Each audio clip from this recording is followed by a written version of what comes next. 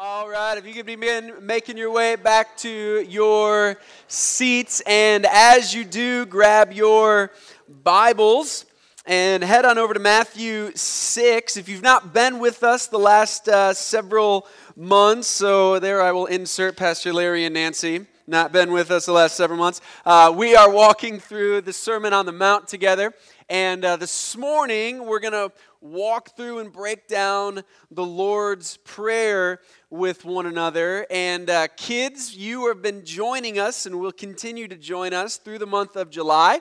And so hopefully you got a hold of your busy bag, which just doesn't have things to occupy you, but things to help you stay engaged and tracking along as we look at God's Word together this morning. But over the last several weeks, we've been looking at the beginning of Matthew chapter 6 and what Jesus has to say and what He's done in chapter 6 is He's begun to identify really the three main types of spiritual disciplines that were a part of Jewish life.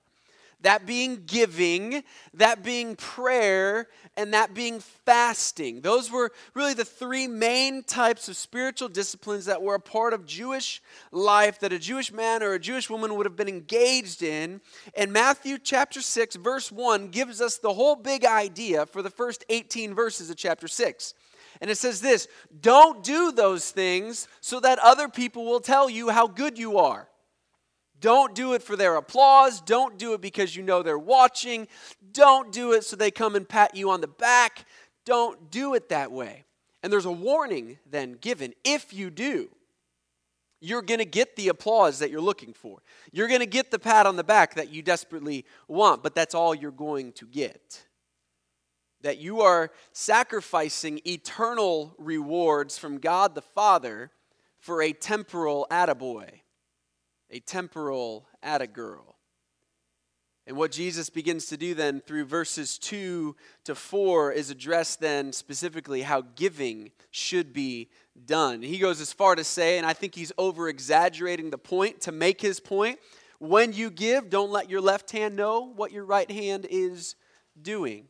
If that was even possible, but be so guarded from giving for the praise of others, that your left hand is ignorant of what your right hand is doing. There's a similar point made in regards to then prayer, and the big idea that we looked at last week in regards to prayer was this. There was actually two of them. Do not pray for public praise. Do not be like the hypocrite. And the solution there was to go into your secret room, to go into your prayer closet, shut and lock the door. Now, Jesus is not saying that you're never allowed to pray in public. He's not saying that any and all prayer has to happen in the inner secret room of your house, perhaps that bathroom in the middle that has no windows looking in or out. But what he is saying is you do what you have to do if you're tempted to pray in such a way that you want the attention of others. But he also said this: don't pray like an unbeliever. Do not pray like an unbeliever. Do not believe that you have to somehow have the right words said at the right time in the right way so that God will listen to you and God will pay attention to you. And in both of those instances, Jesus tells us and uses the name Father as he did so with giving. And we have our relationship with God again placed in the context and expressed in the relationship of a father and a child. So let's think through those two do nots in regards to prayer, in regards to the relationship that you would have with your children. Fathers, mothers, it certainly is appropriate there as well. Okay, so do not pray for public praise would be like one of your kids going up to the other one of your kids and going, watch. I'm going to impress you with how I go talk to dad.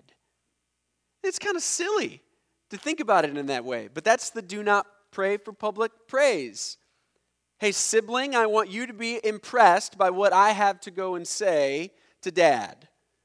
And then you go over and, oh, father, and whatever it might be that you think would impress them.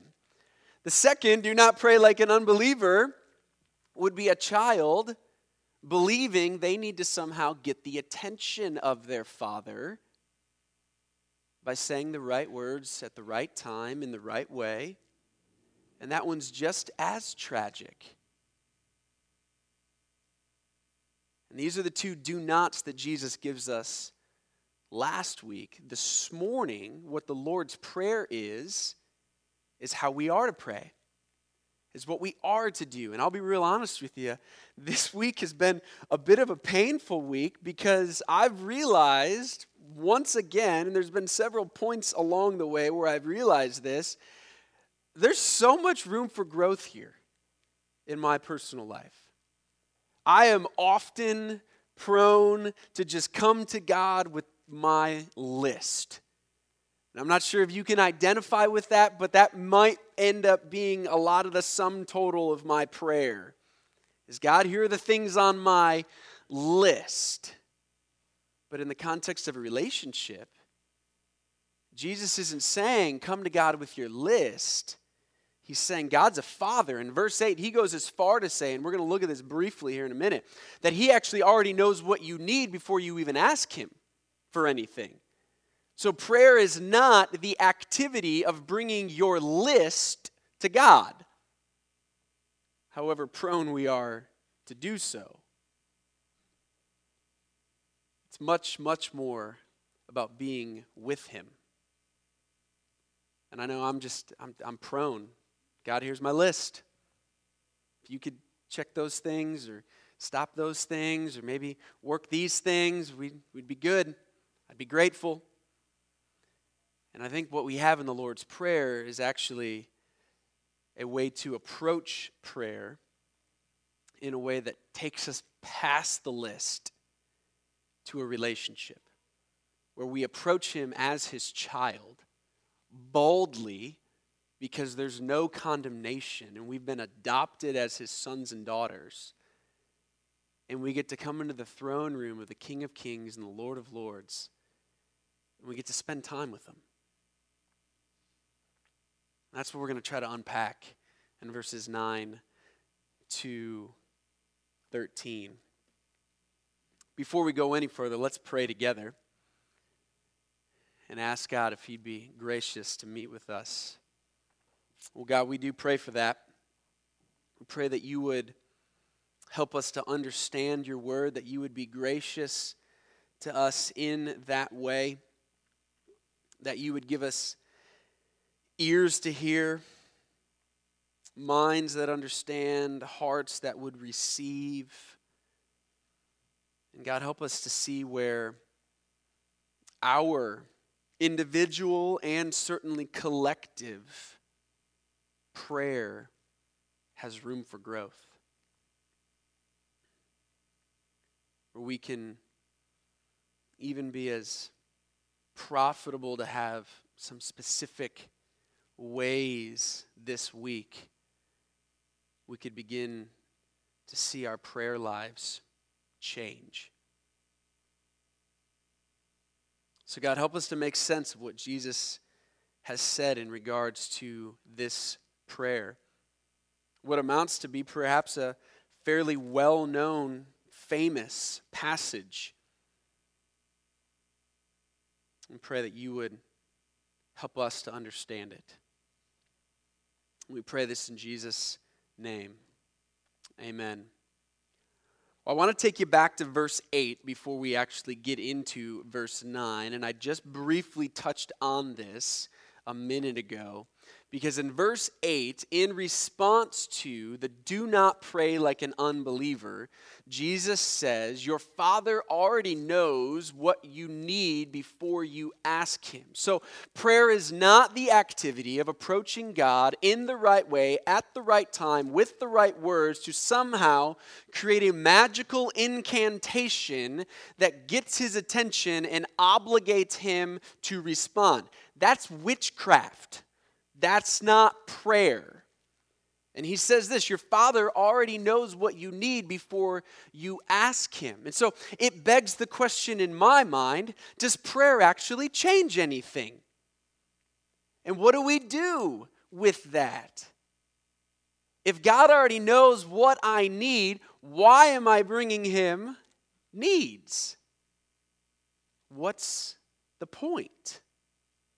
And I think the Lord's Prayer unpacks some of that for us. And we're going to see in there what the point of prayer is. And certainly a part of that, give us this day our daily bread as a part of expressing dependence. It's a part of recognizing needs. But you still have the question, does prayer change things? If God already knows, does it change anything? And I want us to just embrace that tension.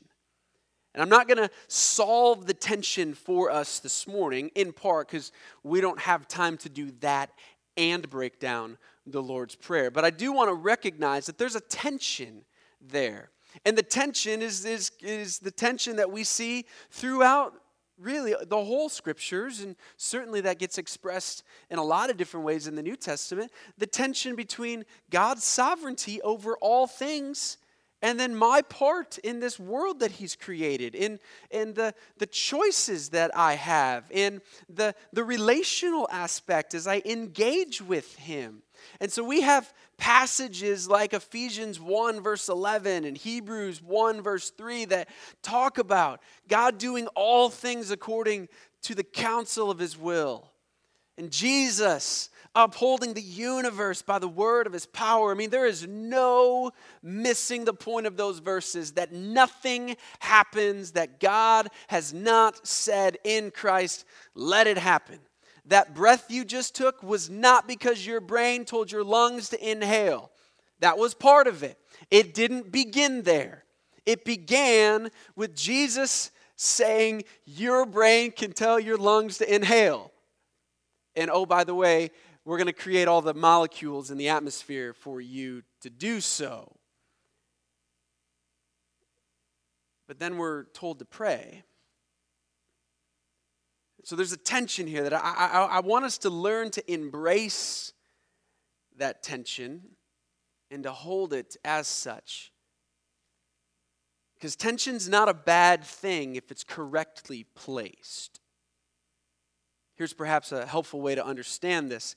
That piano has 88 different keys held in tension. Now, it hasn't been tuned in a while, so it may not actually be that correctly placed. It could be a little out of tune. But this guitar behind me has 6 strings held in tension. And that tension causes those strings to play distinct notes. And what happens is that a sound wave gets created, and then your eardrum receives that sound wave, and your mind processes that, and then you, quote unquote, hear that sound, that tone, and you have a chord of tones made, which is tension being held in the right way, accomplishing something that can be beautiful and enjoyable and pleasing. But then there's tension, such as me trying to hang the freezer door back onto my refrigerator this past week. It's not the kind of tension you want. You want that to swing a little bit more free than that. And so I'm up there, and there's tension on those screws, and I'm having to kind of maneuver that door to try to release and give relief to some of that tension, because you don't want tension there. You want those screws to go in without stripping themselves and being seated in the correct way. So all tension is not bad, but it has to be placed and oriented correctly. And so we cannot in any way, shape, or form ever excuse or reject or move past the truth that everything in life happens because Jesus has commanded it to happen. But at the very same time, the tension that we hold, though, is that the choices I make are real choices. And those choices have real consequences. And the prayers that I pray are real prayers. And prayer does change things. And I think the Lord's Prayer helps us unpack some of what exactly gets changed. But prayer is not coming to God as if he's a genie. Jesus has told us he's a good father. He knows what you need before you ask him. And the first phrase of the Lord's Prayer is our Father. You have once again the relationship expressed. And prayer is not the orchestrating of, again, the right words in the right way at the right time to obligate God to do something for you. It's something far more profound than that. Now, in that, I do want to note that there's nothing wrong in and of itself with saying the Lord's Prayer as is written. There would be nothing wrong, in my opinion, for us to say, let's say the Lord's Prayer together. And all of us, our Father who art in heaven, hallowed be thy name, and walk through that. We've done that at gravesides before. I think there's an appropriateness to that at certain points in time within one's life or week or whatever. However, if you're saying the Lord's Prayer, thinking that saying the right words in the right way at the right time somehow gets you something, then you've erred in what Jesus had said in verses 6 and 7. Don't heap up empty words and phrases thinking that you're going to cause God to hear you. So we got to be careful here. And it's fascinating, if we look at the New Testament and certainly the life of Jesus, he gives us this prayer. He does so in Matthew 6. He'll do so in the book of Luke as well in response to the disciples saying, Lord, teach us how to pray. And he goes, well, here you go. I'm going to teach you how to pray. And he does so, but there is no other recorded instance in the life of Jesus where he prays this prayer. When he does the fishes and loaves thing, he doesn't pray this prayer.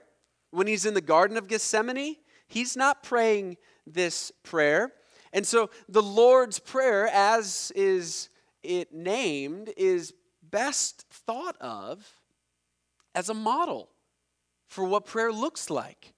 So there's nothing wrong with praying it as a whole, but it's probably better thought about as a model of prayer. It's not a magic prayer. It's not an incantation. Again, that's witchcraft.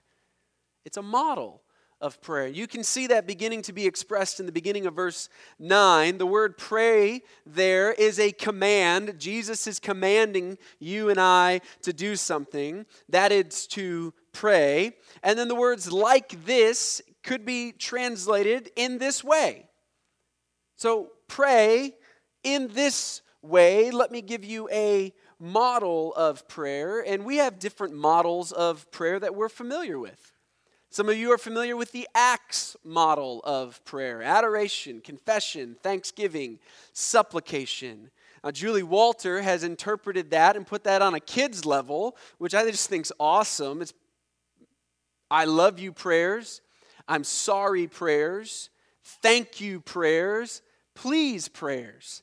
That's a great way. I mean, maybe not even on a kid level. This is great for adults as well. Considering different models of prayer, praying Scripture. That's a model of prayer. The Psalms can be particularly helpful in that regard. They can be very leading in directive of what it is we can pray about. And as we break down the Lord's Prayer as a model, you're going to see a psalm in parenthesis next to each point of the Lord's Prayer.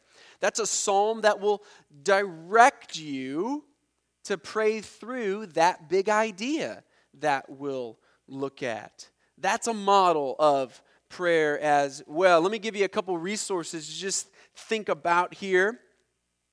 Principles and practices of prayer. You can come take a picture of these later and just go to Amazon if you want. By Ivan French. This little book is probably very academic. So if you consider yourself to be a thinker on that level and want to approach prayer on that level, this is probably going to be the book you want to be looking at and thinking about. This man, Ivan French, was the one who wrote the syllabus that was for the prayer class that I took at Grace College. That syllabus had been modified by Roger Pugh, who's also written a couple books and taught at Grace for several years. Fresh Wind, Fresh Fire by Jim Cymbala, pastor of the Brooklyn Tabernacle Choir. Sometime I will have to tell you the story about how I just happened to wander into a Brooklyn Tabernacle service. It was amazing.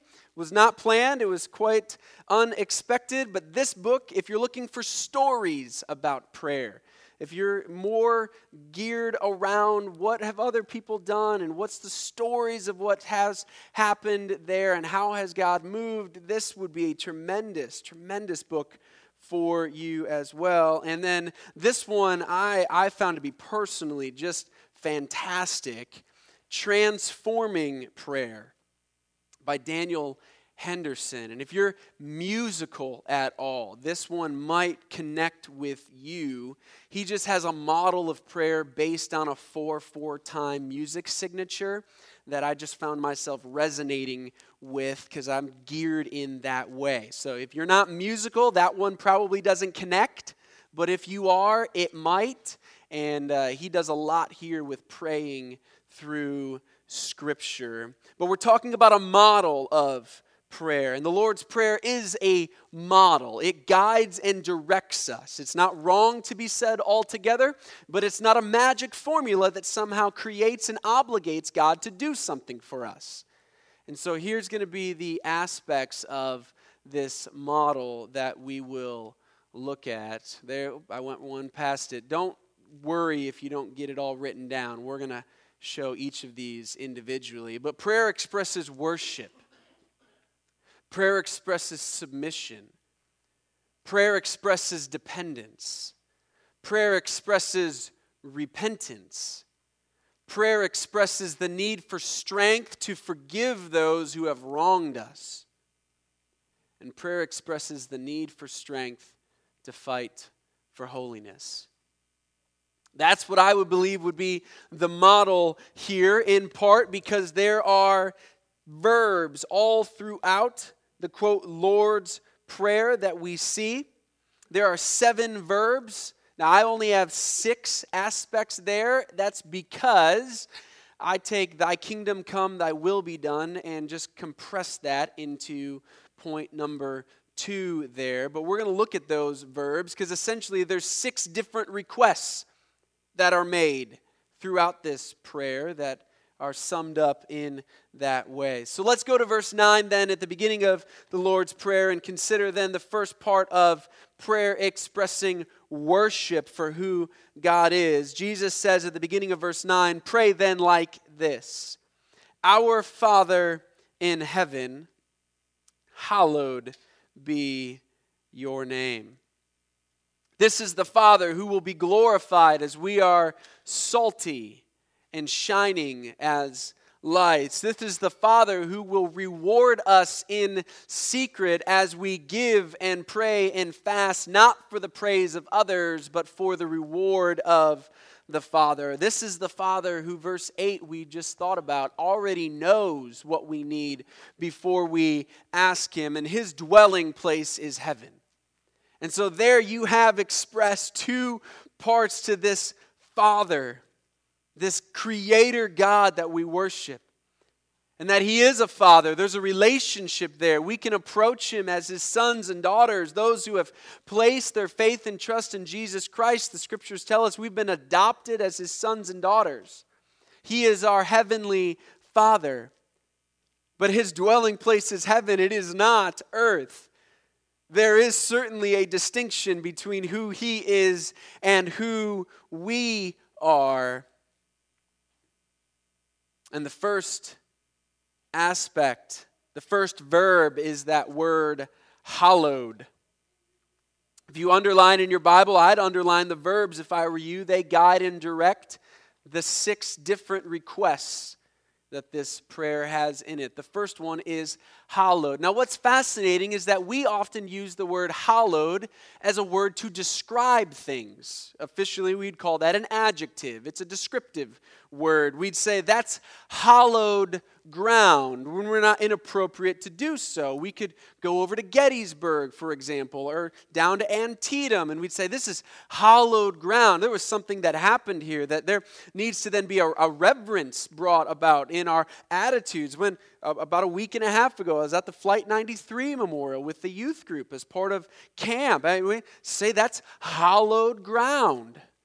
Something happened here that creates a reverence and a respect and an approach for us. And it's a way to describe those places. But that's not what Jesus says here. He says the word hallowed, and he says it as a verb. The idea is, and some of your translations will say this, let your name be acknowledged as holy. The idea of hallowed, and the definition there is the definition of holy. We might say glorious to that as well. And the idea behind hallowed be your name is a prayer that expresses worship for who God is, our Father in heaven, but also requests that we understand more and more and more of who He is. God, let me understand more of your glory. Let me acknowledge even more your holiness, your otherness. God, would you cause our church to even further acknowledge your glory and your holiness? This is one of the things the elders pray for when we get requests from people to anoint and pray for them. We've had 2 such requests in 2018 thus far. And there's 3 specific bullet points that we pray through each time. The first is that there in that individual, that their faith would be strengthened through the trial. In obedience to James chapter 1, where God gives us trials so that our faith would be strengthened. We don't have to like those trials. We certainly often don't enjoy those trials, but God's doing something because He wants us to be made more into the image of Jesus. And so we want to recognize that, and we want to just say, okay, we want this trial to cause greater perseverance and steadfastness. But then secondly, we boldly pray that the trial would end, whether it be a health issue, whether it be a variety of different issues. We just pray right then and there that God would move and this would be done. But thirdly, we pray that God would reveal Himself through this ordeal, whatever the ordeal is, whatever the trial is, in such a way that He would be seen as glorious. And that whether that individual might be healed through medicine, which God does, whether it's a miraculous healing, or whether it's just the grace needed to sustain someone during the midst of the trial, that God be seen as glorious, because we want His name to be hallowed. Prayer first expresses worship for who God is. And this idea, it's the summary then of all of them. It's the umbrella that every other one of these aspects in this prayer is going to roll up underneath. That in all things, God might be seen as holy and glorious. The second aspect, when we get to then verse 10, is that prayer expresses submission before God. Your kingdom come, your will be done. Time will not permit us to unpack the idea of kingdom and what the Jews would have understood there in the first century and what we understand through other New Testament revelation that has been given to us. But the basic idea is that there's a kingdom here and now that we're a part of. We're under the rule and reign of King Jesus, but one day there's going to be a kingdom that's very different than the one now.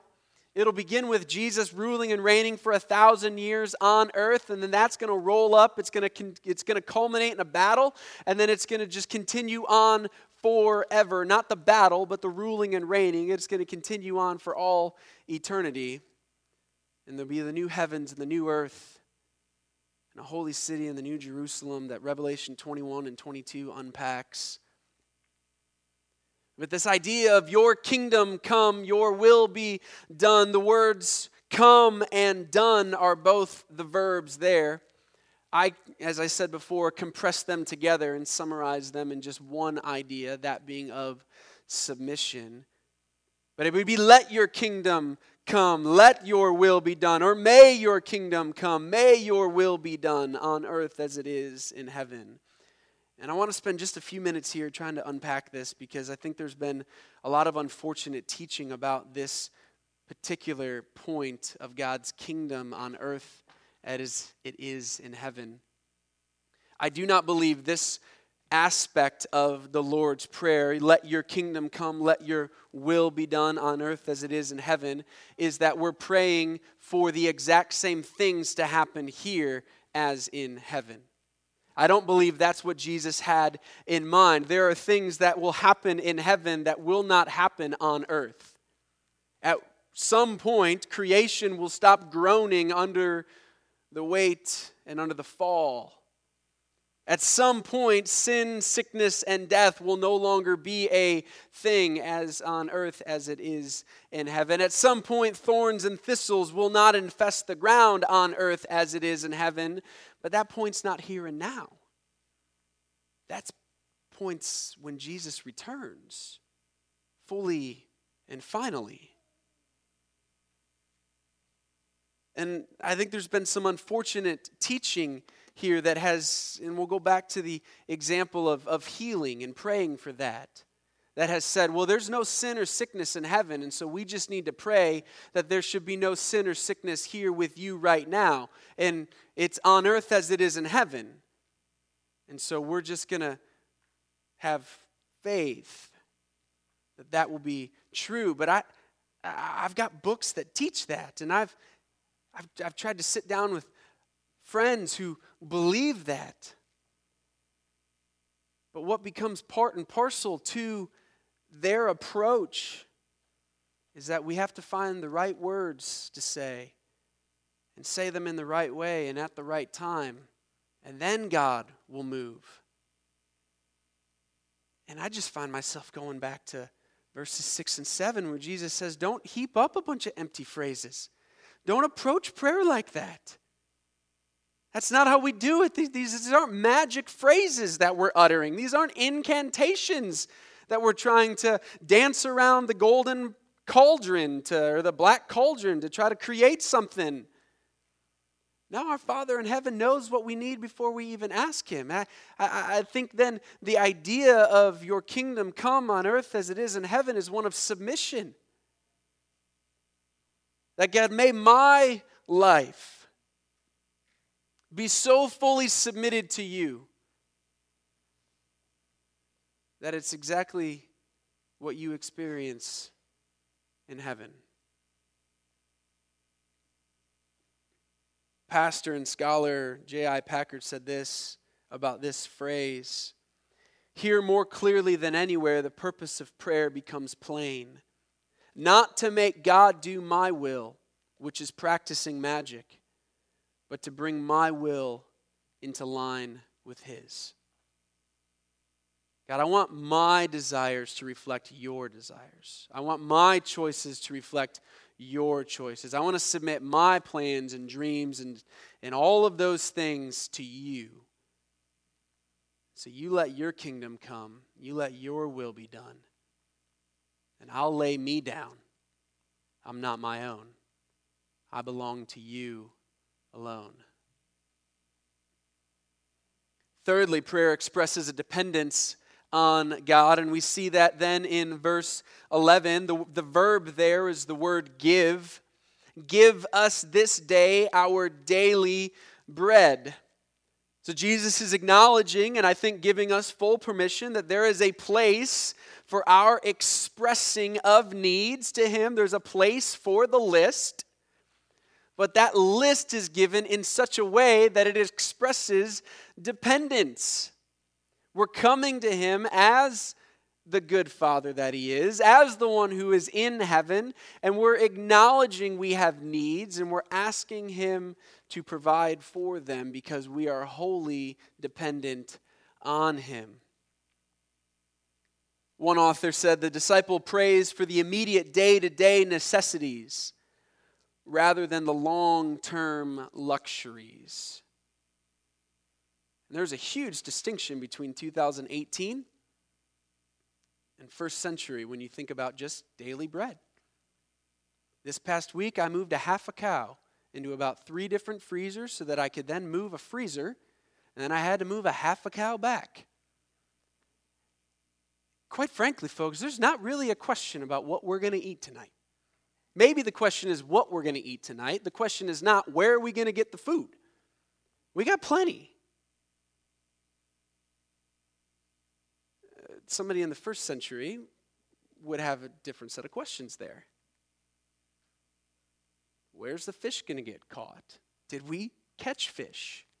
Where's the grain going to come from? Did we have enough money to buy the grain? Did our jar run out? And so the idea of daily bread, I think, is Jesus telling us that even in the most simplistic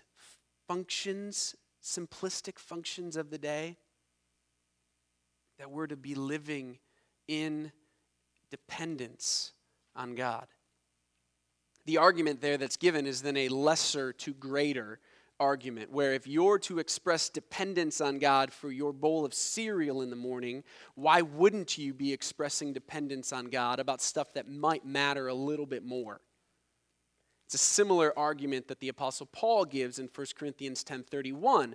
Whether you eat or drink, in all that you do all to the glory of God. So if you're going to eat and drink for God's glory, then certainly you need to be thinking about the other things in your life to be for God's glory. It's the same basic idea, but Jesus is telling us that prayer expresses dependence on God. We're not coming to Him with our list as if He's a genie. We're coming to Him expressing dependence upon Him. Certainly, there's an appropriateness to acknowledging the needs that we believe we have, but it's done so, and it's done after we've submitted and acknowledged that it's His will, not our will, that we ultimately want. Next, in verse 12, we see that prayer expresses repentance for sins against God. The verb there is the word forgive. And forgive us our debts as we also have forgiven our debtors.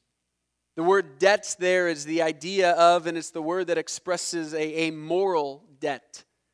Something that's incurred. A debt morally that has been incurred because of sin. This is a prayer, and prayer does also express repentance for sins against God. Psalm 51 is David's prayer of repentance after his sin with Bathsheba and his murdering of her husband. Prayer does this. It comes and expresses before God, I have sinned. The second part of verse 12 also tells us then that it expresses strength and the need for strength from God to forgive those who have wronged us. And we'll unpack this a little further next week. We're not going to get through verses 14 and 15 this morning, but what we'll do next week is we're going to come back to this idea of forgiveness, because if you read ahead to verses 14 and 15, Jesus has a pretty astounding statement that He's going to make come verse 14. And we're going to unpack that and aim to make sense of that before we step in to fasting and wrap up this idea of spiritual disciplines being done for the rewards of God, not for the praise of men. But here we see that we're asking for our debts to be forgiven as we forgive those who have become our debtors, those who have incurred a moral debt against us. And I think there's a very real sense here that prayer expresses the need for strength from God to forgive those who have wronged us. And we've been wronged before, and we know how difficult it is. We know how challenging it can be to forgive that wrong. Matthew 18, Jesus shares a parable of an unforgiving servant. He does so after first teaching on church discipline and the restorative point of when your brother has sinned against you, when your brother has wronged you, when your brother has incurred a moral debt against you, Go to him, go to her, let them know, pursue reconciliation and forgiveness. And then there's some steps he gives if that doesn't take place. But then Peter hops on the scene and says, Lord, how many times do I have to forgive my brother? Is it 7 times?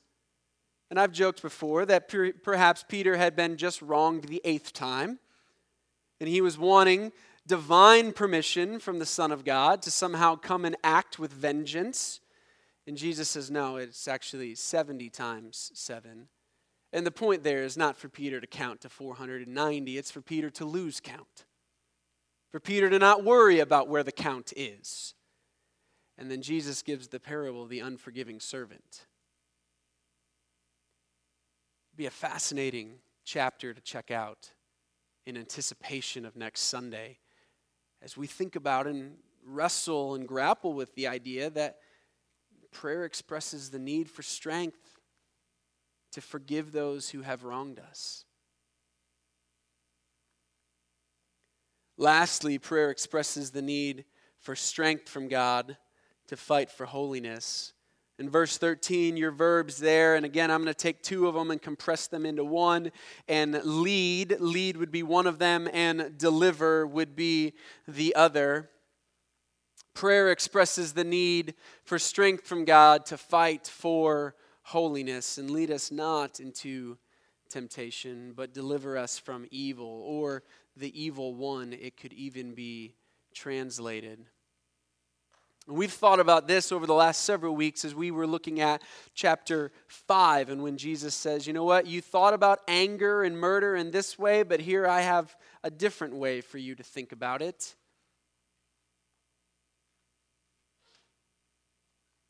Prayer expresses the need for strength to fight for holiness. We talked a lot throughout Matthew chapter 5 about how what Jesus targets is not just the actions the hands commit, but the desires the heart wants. And so your hands may never have taken somebody's life, but if your heart is angry towards somebody, it's as if your hands have committed the act. Your hands may not have ever committed adultery, but if your heart is lustful towards someone else, it's as if your hands have committed the act. He moves us past and moves these disciples past just asking the question, what have my hands done? And moves us to the question of, what does my heart want? And prayer expresses the need for strength to fight for holiness. Not just so that our hands do the right thing, but that our hearts want the right things. That our hearts desire the right things. I don't know about you, but I find myself praying at the desire level often because I want my desires to change. Psalm 37:4, delight yourself in the Lord and He will give you the desires of your heart. I want my desires to be in line with His desires. I want to want what He wants. I want to feel a freedom to go and pursue certain things because I've delighted myself in Him and I've submitted myself to Him and I acknowledge that He is completely other than me and there's a worship there. And so that as I move and as I act and as I live, that there can be a freedom that I have because I've spent this time with God. And I've pled with Him that my desires would be different, that what I would desire would be holy and would be honoring to Him and would be for His glory and would be in submission to Him. And I think that's this big idea here of lead us not into temptation, but deliver us from evil. That prayer expresses the need for strength to fight for holiness. Hebrews 4:16 tells us to boldly approach the throne of God in our time of need because we have a high priest who's Jesus, who has been tempted in every way that we were and yet was without sin. And because of the temptation that He experienced, He's able to sympathize with us in our weaknesses. And as we approach the throne, we find the grace and mercy we need for the strength to fight. Prayer expresses worship for who God is. It expresses submission before God. It expresses dependence on God. It expresses repentance for sins against God. It expresses the need for strength from God to forgive those who have wronged us and the need for strength to fight for holiness. Prayer is not just a magic set of words that we say to somehow obligate God to do what it is that we want. It's the cultivating, it's the developing, it's the pursuing of a relationship with our Father in heaven.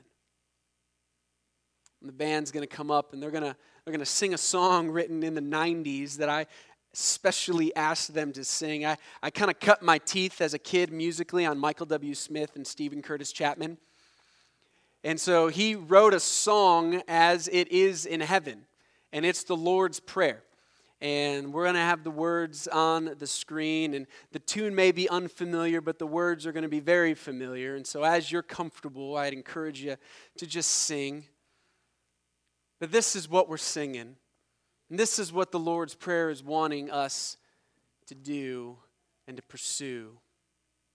Let's pray now as they come forward. God, may these things be true of us, increasingly true of us. God, would you give us the grace of conviction? Would you just reveal where in our lives we haven't approached prayer this way? God, would you convict us of that? And as we pursue you, as we draw near, as we boldly approach, we pray that you would help us to grow in this area. We pray this in Jesus' good name. Amen.